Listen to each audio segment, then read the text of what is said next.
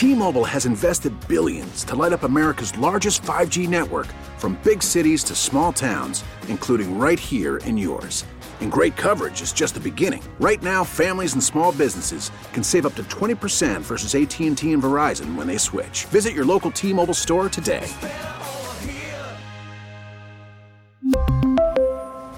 Plan savings with 3 lines of T-Mobile Essentials versus comparable available plans. Plan features and taxes and fees may vary. This time on Vet Story. And so we'd always talked about having, something. Wouldn't it be great if we could open a bar or something like that, or get a proper drink? And he said, look, I'd love to, James, but the problem is I can't get into where you can get into. I can only get it so far. I'll just effectively front you the money until you sell it.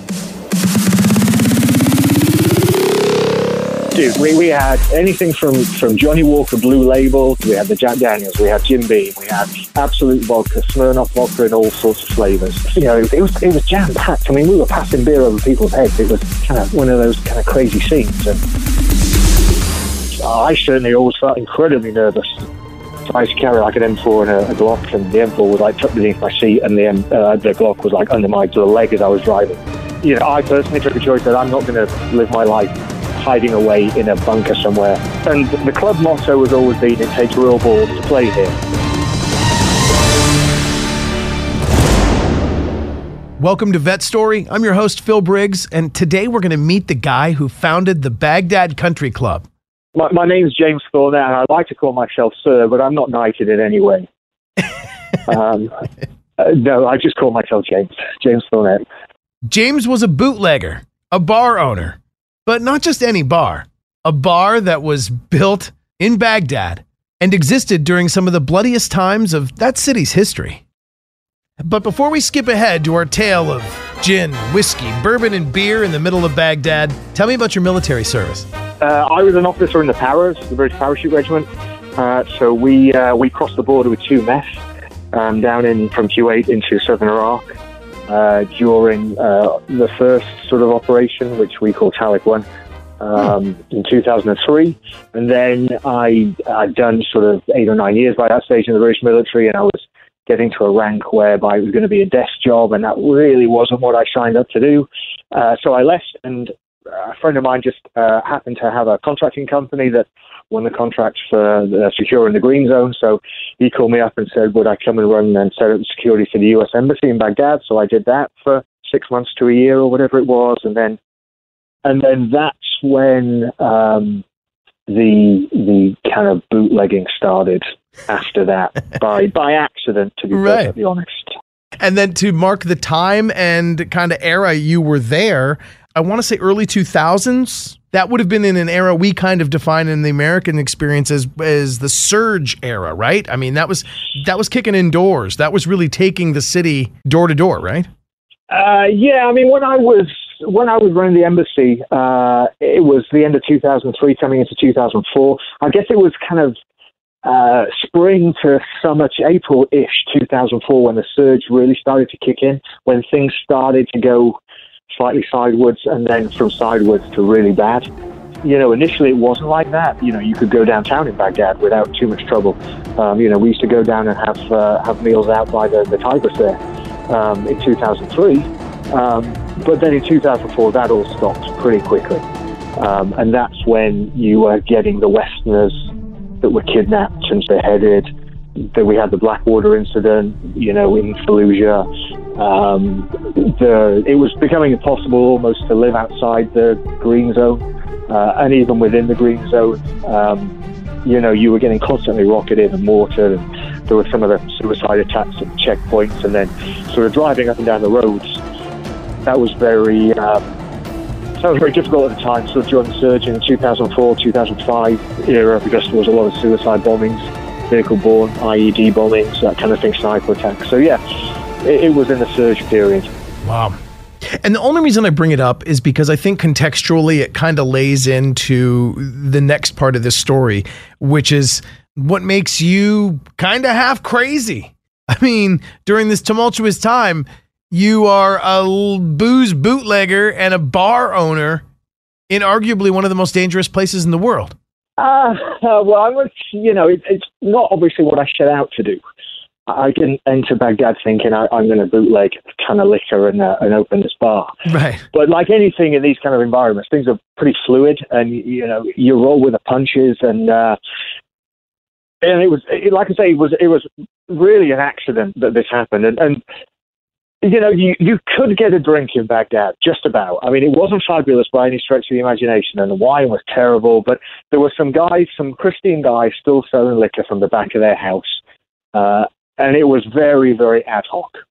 Okay. So, there was no bar like you and I would understand as a bar. There were a couple of cafes in the Green Zone that were, almost tent-like with plastic furniture. You could get a beer or something like that. But there was nothing that you and I would, like I say, would associate with being a bar. And so we'd always talked about having, something. Wouldn't it be great if we could open a bar or something like that, or get a proper drink or whatever. And then I was flying in from Dubai into Baghdad, and the transport system, the planes were charter planes, and they weren't very reliable. So the planes to get cancelled at pretty short notice. So we'd been kicking around the airport for like 3 days. And this guy came over to talk to me, this Iraqi guy. And anyway, we ended up chatting. He was a really nice guy, and exchanging sort of what we did to a degree after a while. And he turned out to be the owner of the duty-free rights in Iraq. And so, that was pretty interesting in itself. I don't often meet somebody that owns the duty-free rights to a country. Now, it was right about here in our discussion that I was questioning how he actually knew this guy had the rights. I mean, it's not exactly the most stable time in that country's history. When you say he was allowed to trade, let's put this in perspective. There were no rules as such in Iraq at that time, because there was virtually no government. So some people will tell you alcohol was illegal, other people will tell you it wasn't. There was actually no sort of set guideline as to what was legal and what wasn't legal. So we had to start, we kept it under the table as much as we could. Sure. But, had there been a government, he has a piece of paper from a government at some stage saying that he owns the rights to the duty-free in the country, as and when he's allowed to trade that. So in kind of a lawless land, he still had some piece of paper with some sort of legitimacy. Amazing. I kind of asked him how he got that, and he was like, it's a long story, but basically, he used to trade sort of duty-free before the war, and he brought a huge shipment of cigarettes into Baghdad, which the government still owed him for. So he basically camped out at one of the military bases until he eventually got hold of somebody who basically said, well, look, we can't pay you for your consignment, but I can give you the duty-free rights to Iraq, and that's how he got them. Nice. Hey, I'm not going to question the guy. So I was saying, well, get some decent liquor and get some decent wine down here. And he said, look, I'd love to, James, but the problem is I can't get into where you can get into. I can only get it so far. It's pointless. I need a business partner to do it. Do you want to, would you partner up with me and do this? So I was like, yeah, sure. And then we took off, but we took off at 5 at night, and Baghdad didn't have landing or runway lights at the time. And, no commercial planes could land at night in Baghdad. So I kind of knew we weren't going to Baghdad. And I was the only Westerner on the flight as such, and my security team were waiting in Baghdad for me. So I said to the air hostess, look, look around the plane and look at me. You can see the problem I've got here, in that I know we're not going to Baghdad. So do you want to tell me where we're going? And it ended up being Erbil, in the north of Iraq, sort of in the Kurdish-controlled region. All right, so pause real quick. And a quick search reveals that Erbil is the capital city of the Kurdistan region in Iraq. And while human settlement dates back in Erbil to 5000 BC, it's the history around 2004 that's kind of scary. There was a parallel bomb attack during celebrations in town, killing 109 people in February of 2004. And in the springtime of May 2005, there was another attack, killing 60 civilians and injuring 150 more outside a police recruiting center. Officially, the Erbil International Airport didn't even open until 2005. And so there James is, sitting on a plane where he's the only Westerner surrounded by Iraqis, descending and landing in the war-ravaged territory of northern Iraq. Now, the guy I was talking to, Ahmed, was Kurdish himself, so, he kind of leaned over, we were sat next to each other, said, listen, don't worry, my father's very close to the president of Kurdistan, I'll get you sorted out. Now, I was like, yeah, of course he is. But to be fair, Kurdistan was nowhere near as bad. Erbil was nothing like Baghdad. So I wasn't, I wasn't as worried as I would have been if, would have been going somewhere else. But still, I didn't know anybody in Erbil. I didn't even know if there was a hotel up there, to be honest, because I'd never been. But to be fair to Ahmed, as soon as we landed, he got his phone out and he made a couple of calls, and we had sort of 2 armored vehicles on the pan there to pick us up at the as we debust the plane, and he took me to a hotel, and a nice hotel, and said, "Look, you go upstairs, have a drink. I'll sort the bill out. Now the president knows I'm in town, I kind of sort of see him in the morning, but we'll get you to Baghdad. We'll chat later." So, he was exceptionally hospitable to me. He did that in the morning, got me to Baghdad, and that was that for I don't know, a couple of weeks, 3 weeks maybe. And then out of the blue, he just kind of called me up and said, "Are you still interested in what we discussed?" Which I said, "Yeah, I mean, absolutely, but I don't know how this is going to work. I mean, how do you want to do this?" And he said, "Look, I'll bring the stuff down, these 40-foot containers full of liquor, full of wine. I'll get them into Baghdad, sort of his compound at the edge of Baghdad. You come up, we'll exchange the containers, you take the containers down. You sell your stuff in the green zone, and I'll sell my stuff at the airport. And as long as we agree not to compete on price, I'll just effectively front you the money until you sell it." So what an incredible gift! I mean, exactly. So I was like, "Are you sure? Because you don't really know me, and that's an awful lot of money you're risking." And he was like, "Yeah, listen, I trust you. What are you going to do?"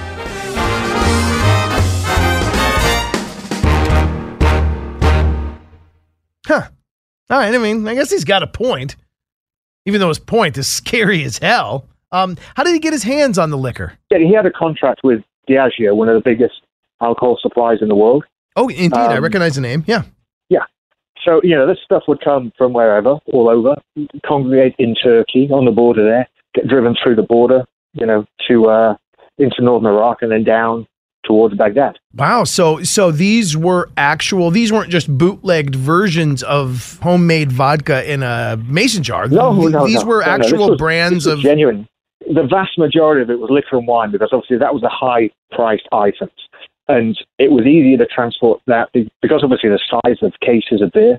Mm-hmm. You could still buy beer downtown in Baghdad if you knew the right guys. There were some warehouses that still had beer.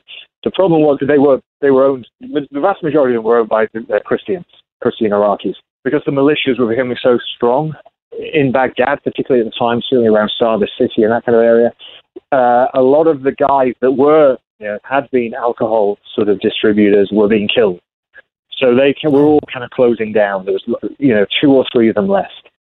All right, let's just pause and get our head around this for 1 second. Everybody else in the liquor game is getting killed. Distributors were being killed.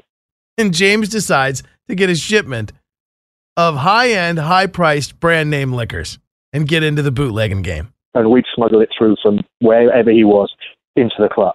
This guy has huge balls, right?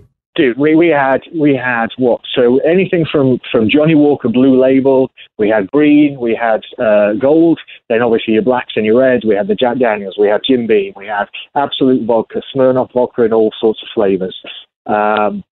Any kind of top shelf, any kind of recognizable shelf liquor we would have within reach. Bear in mind, we only had 40-foot containers to move this stuff in, and we had to sort of carry, 13, 14 different brands of wine in that as well. So right. We kept to the main brands. Well, it was very good stuff, to be perfectly honest. Tip of the cap to you for making this all happen. But now, let's pick back up where I interrupted you. Pardon me.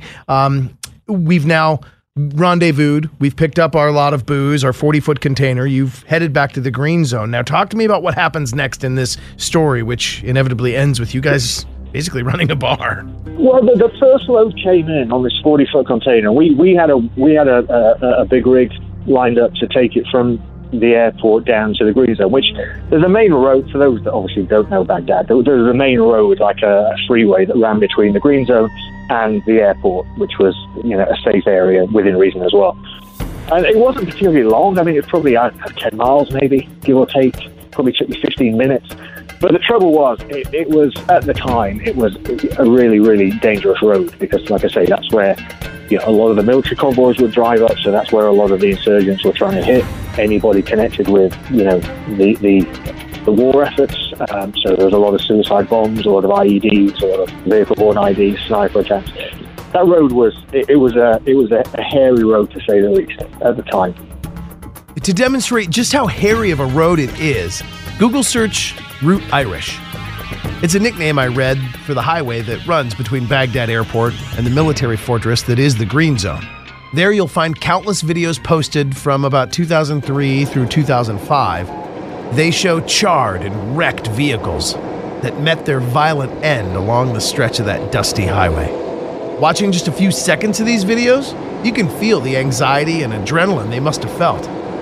The garbage-strewn median, the holes blasted in the sides of the road, the suspicion of anyone visible or any car visible, the overpass ramps, the dangerous and ominous-looking concrete intersections, watching the heavily armed vehicles pass by, and knowing that during this time there were attacks every day. Makes you wonder how anyone made it through. And gives me a real appreciation for every veteran I meet that did. The guy that we had driving it turned out didn't have the right badge because they changed it over that day. He was an Iraqi guy. So we ended up driving the rig down from the airport into the Checkpoint 12, which was the one thing, closest to the airport road. But Checkpoint 12 couldn't take 40-foot containers because they didn't have the scanning equipment. So then we had to kind of back this big rig up, which neither of us knew how to drive. No. And then took it through the back streets of Baghdad, which are narrow to say the least. And the traffic there is, you think traffic is bad in DC at rush hour. I mean, it's nothing compared to Baghdad with no traffic lights and no policeman guiding anything. It's just chaos. So we eventually got it around to Checkpoint 18, and they got a scanning machine there. So I went through, and the other guys got the container through, and Ahmed, my guy at the airport, said, look, it's going to be 50 tons. You need a 50-ton crane to lift this. And there aren't any 50-ton cranes in the Green Zone, so we used two 20-ton cranes, which, obviously the mass doesn't work out on that. So we've got these two cranes trying to balance this container out, and it's just a bit of a Laurel and Hardy sketch trying to put this thing on the ground. But by hook or by crook, we got it on the ground, and that's when the sort of sales started. Christmas Eve, really. No way, you're unloading a shipping container with two kind of ad hoc cranes, not even strong enough to do this, and this is all going down Christmas Eve? It's time for a Christmas miracle, right? Jesus would be so happy. That is...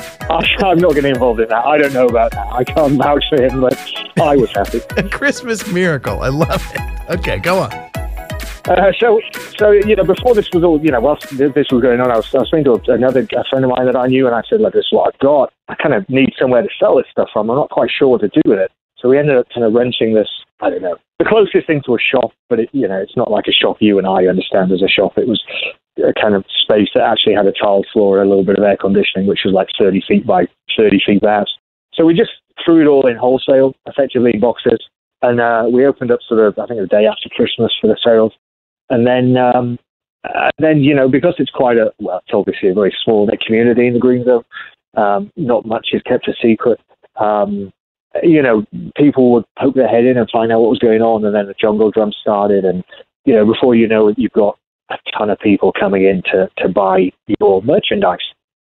And that lasted for this was sort of early 2004. That lasted for about 6 months, and it was a place that was the closest thing to a sort of Western bar, which was like a working man's club or a social club. Sure.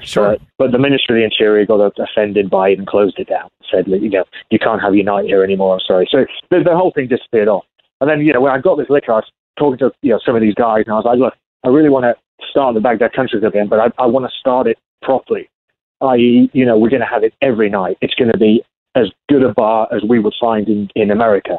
It's going to have proper food, food that you and I want to eat, as a change.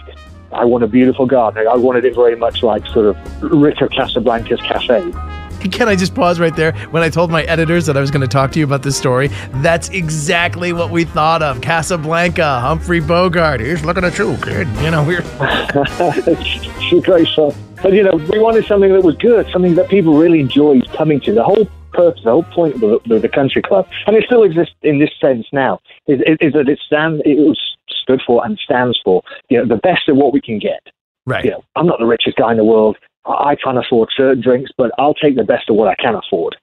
the club was kind of the same. Look, we'll do our best to get you the best of what we can get hold of, and we'll present it in a way that is as good as we can do it, so you feel as comfortable as you can feel, and perhaps for that short period of time you're in this club, you get away from the troubles of the war for a little bit.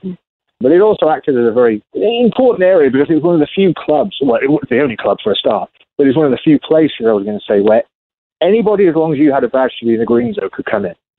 So you'd get, Iraqi ministers in there sitting next to American diplomats, sitting next to, an NGO or the UN or a contractor or a military guy, depending on which military you're from. As James continued to tell this story, you could see it all kind of unfolding in front of you. And even more interesting, to think of the international diplomacy that may have occurred right there at the bar. Yeah, I mean, a lot of problems get solved over alcohol, don't they? In certain ways.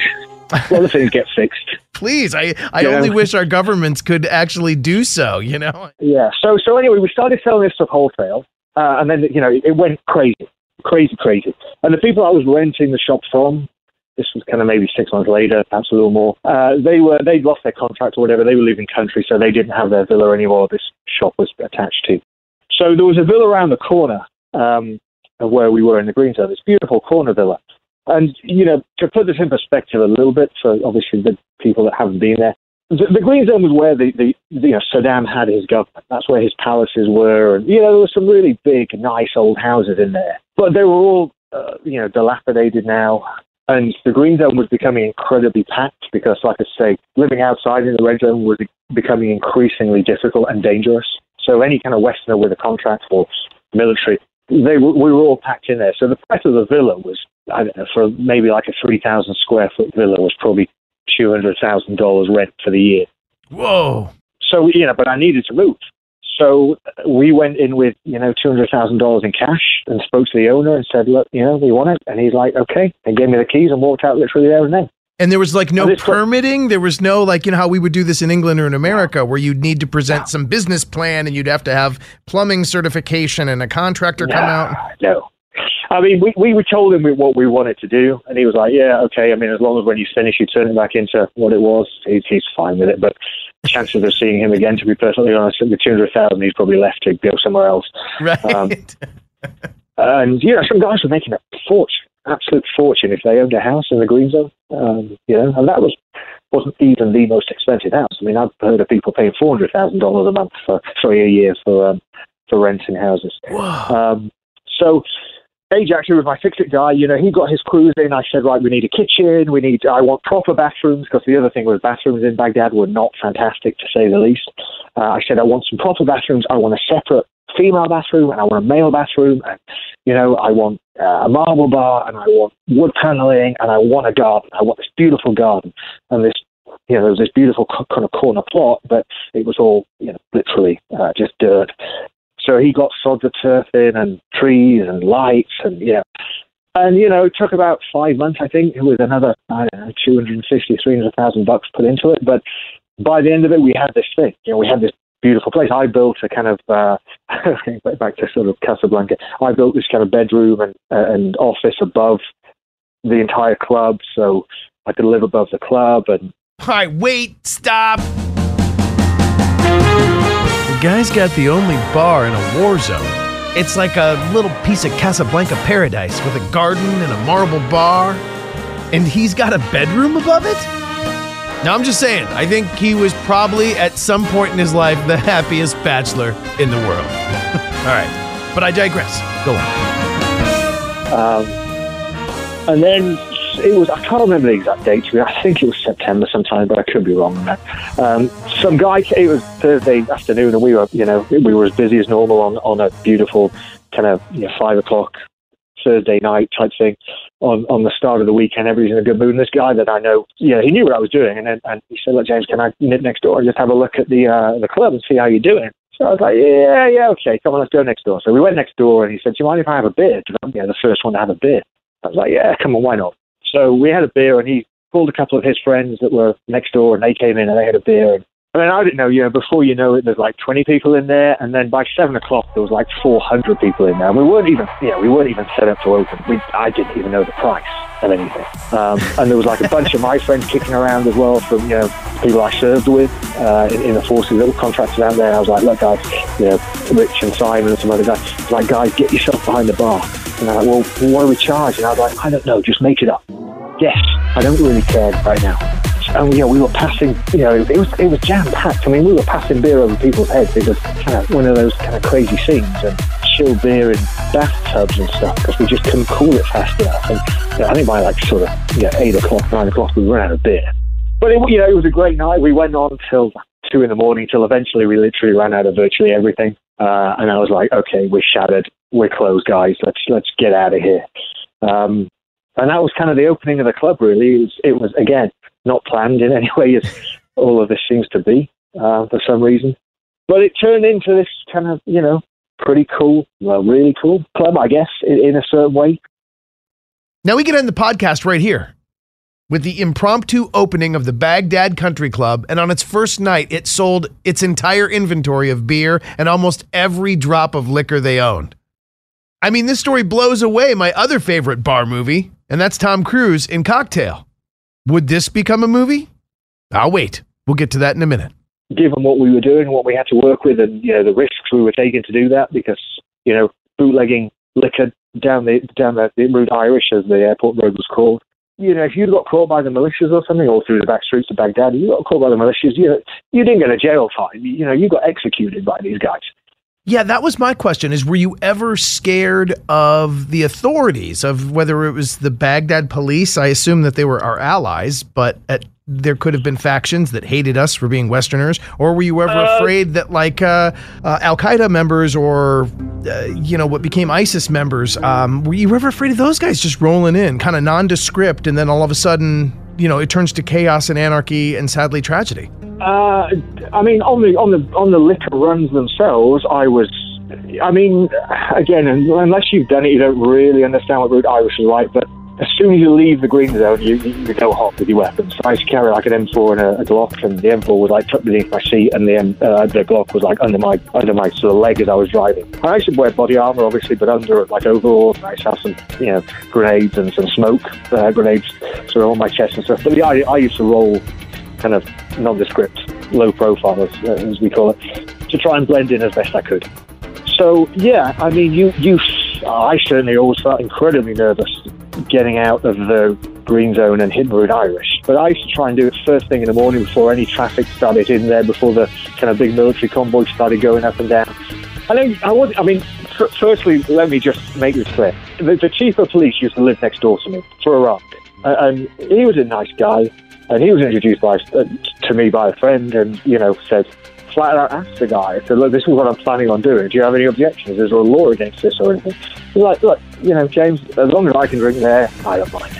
And he was joking. He just meant, there's basically no law, James. Nobody's going to pull you up for this on the Iraqi side anyway. So I was like, sweet, okay, done.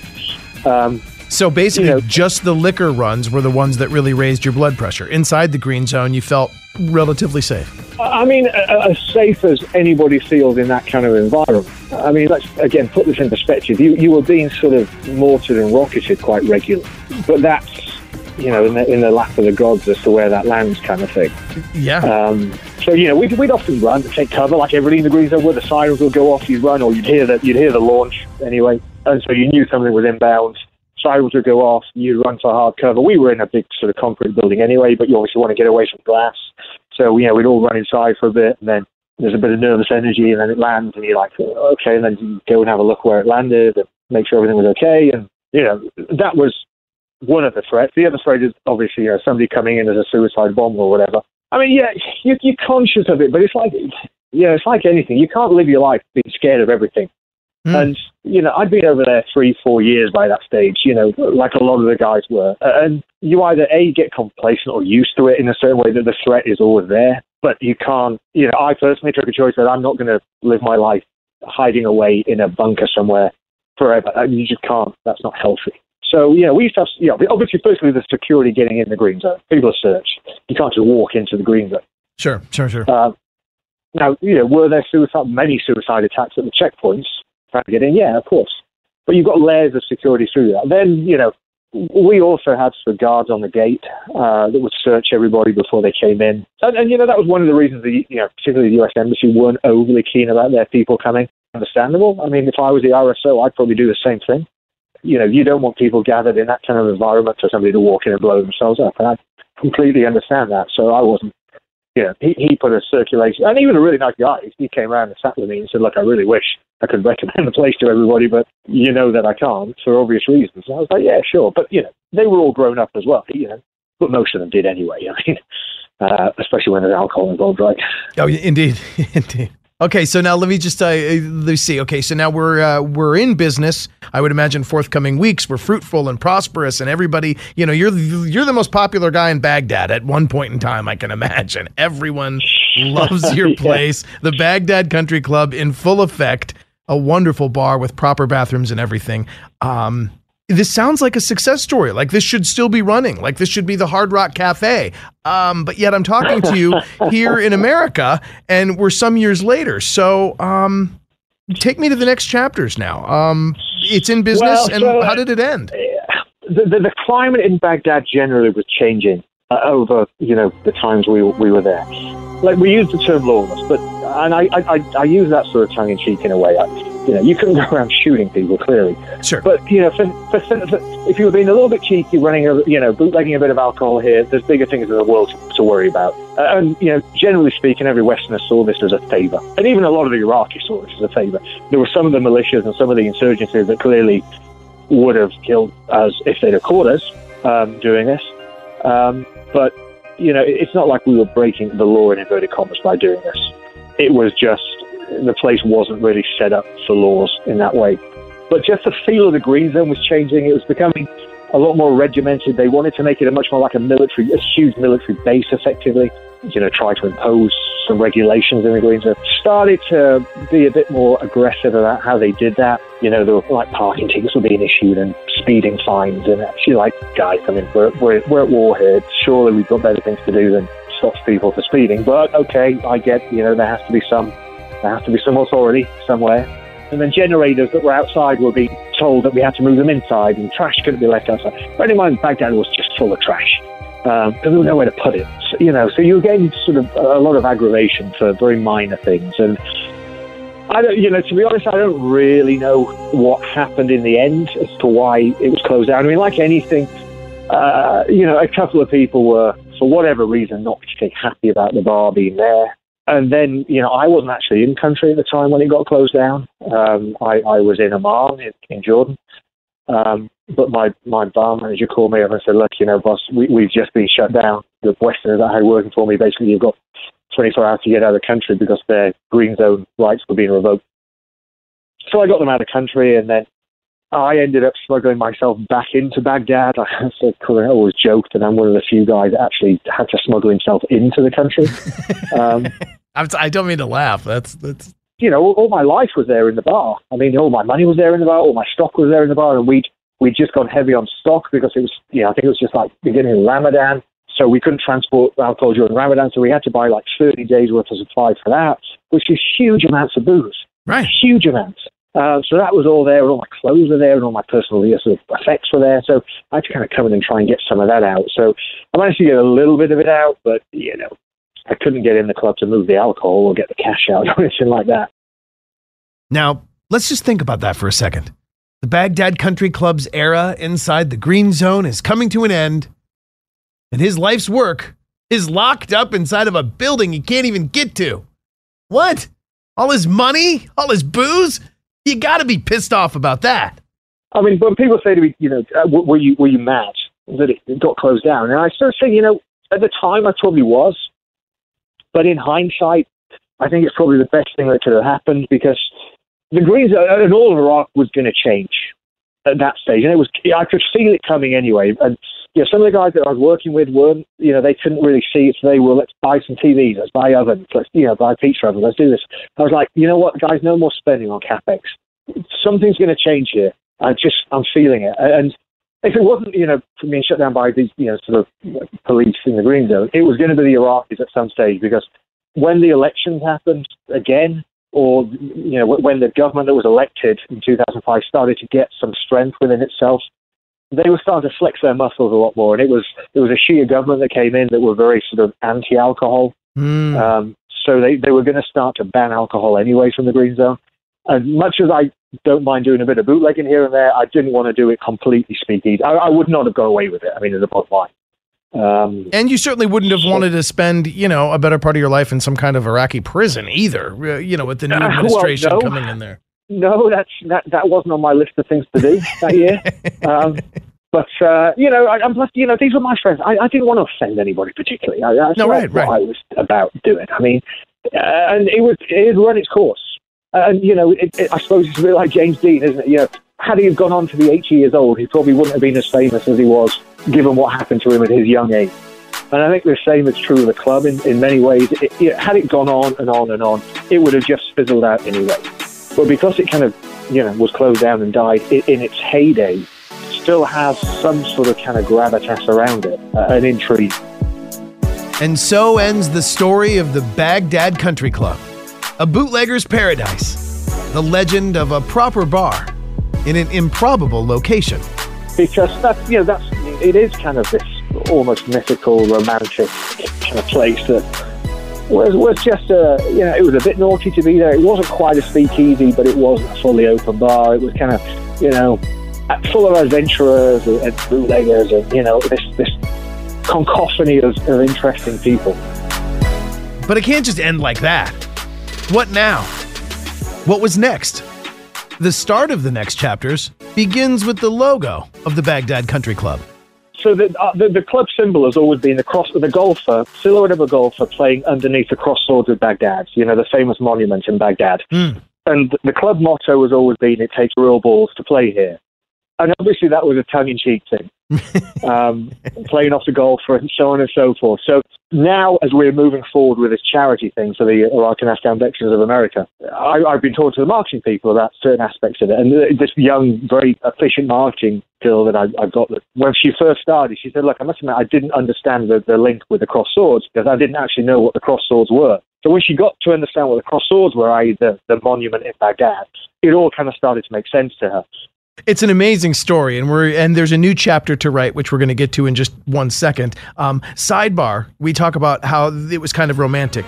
Was there some romance kicking down at the old Baghdad Country Club? I'd imagine there probably was. I wouldn't know because I was too busy being a bar owner. But I'm bar owners never get romantic. Oh, you're so right. I'm sure there was some cross swords there. Crossed swords. All right, well, that's cool.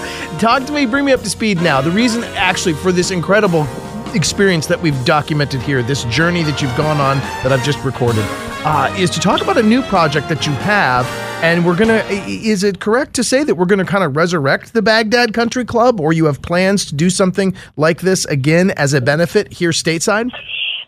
Yeah. When the club closed down, a friend of mine wanted to do this Fly on the Wall documentary, a producer from LA. And he called me up and said, I want to do this. I was like, no, you can't. Anyway, so fast forward, I was living in Dubai. He called me up and said, look, there's a guy called Josh Behrman.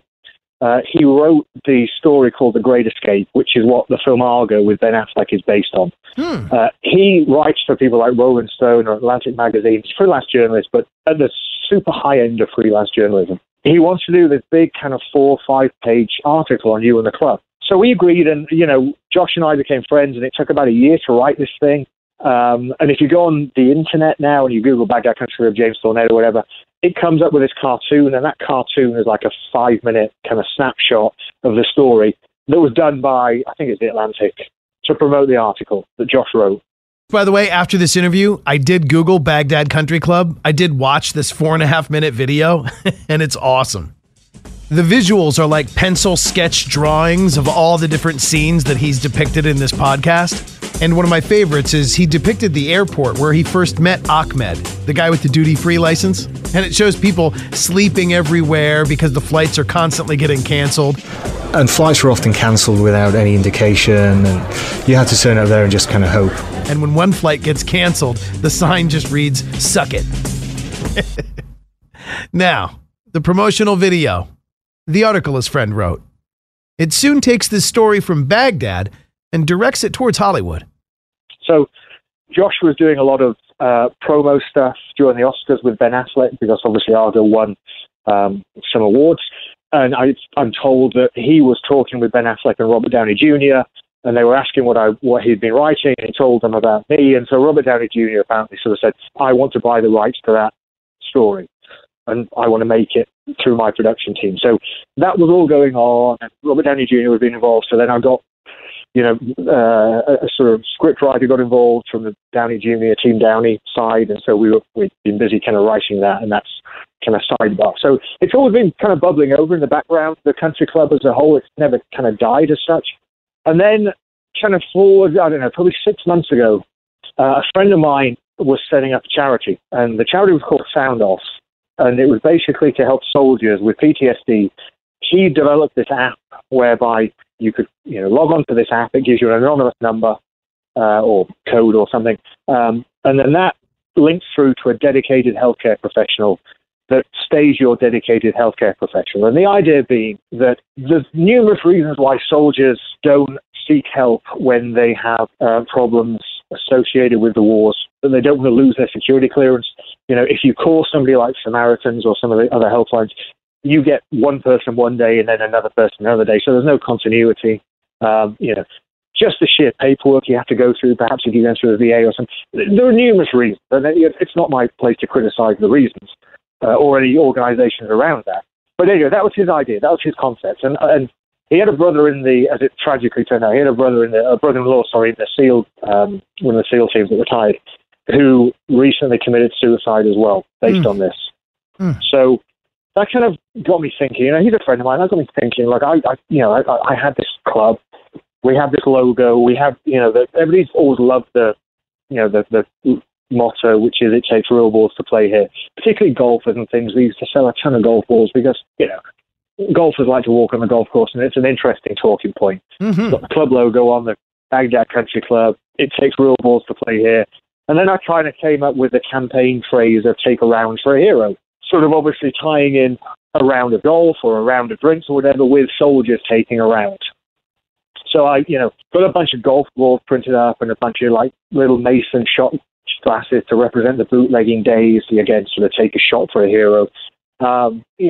Caps, golf umbrellas, just general apparel that to kind of start to raise some money, for these guys. And so I just reached out to the Iraq and Afghan Veterans of America, just called them and said, look, this is what we want to do. This is how we want to help. And told him the story. And he said, look, I love it. Let's definitely work together. We'll form a sponsorship partnership agreement. We'll support you. You support us. Obviously, if we donate as part of that agreement to them, they give their support in terms of publicizing us with their members. We've had a couple of kind of promo fundraising nights. We'll have a lot more of those. We're going to obviously move into like the golfing tournament side of things to support the golf balls and things like that. But anybody that wants to sort of host an event, because we generate a lot of interest. So if you're a bar, slow between 3 and 6 o'clock on a Saturday, we bring a bunch of people down. We have an event down there. We raise money as part of that. The bar makes money because more people drink in the bar. Everybody kind of wins. Everybody has a good time. So it sounds to me like every bar can now sort of adopt for a few hours the feeling, the esprit de corps that was the Baghdad Country Club, and they can generate interest based on your theme, and you can travel your theme all over the place. Yeah, I mean, it's almost like a pop-up thing, I guess, for the bars. Right on. So, is there going to be a bar again?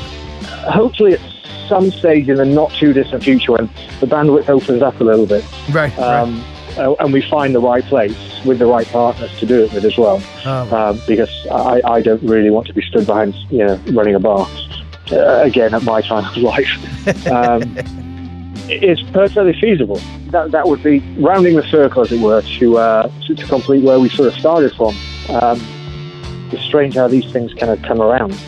Well, I look forward to actually knowing you now and grabbing a pint with you very soon, because I want to be one of the first people to share in some of this success, whether it's the resurrection of the bar, whether I meet you, just prior to rocking the red carpet and Robert Downey Jr.'s movie that stars your life story.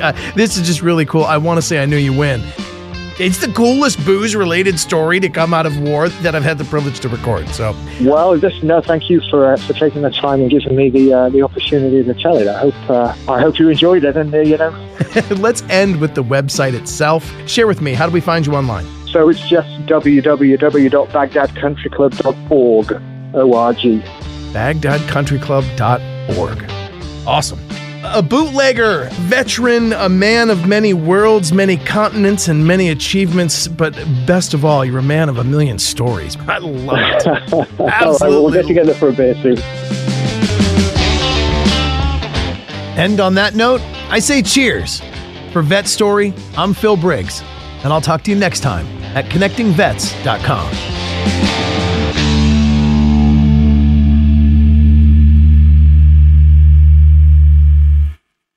We really need new phones. T-Mobile will cover the cost of 4 amazing new iPhone 15s, and each line is only $25 a month. New iPhone 15s? It's better over here. Only at T-Mobile, get 4 iPhone 15s on us and 4 lines for $25 per line per month with eligible trade-in when you switch.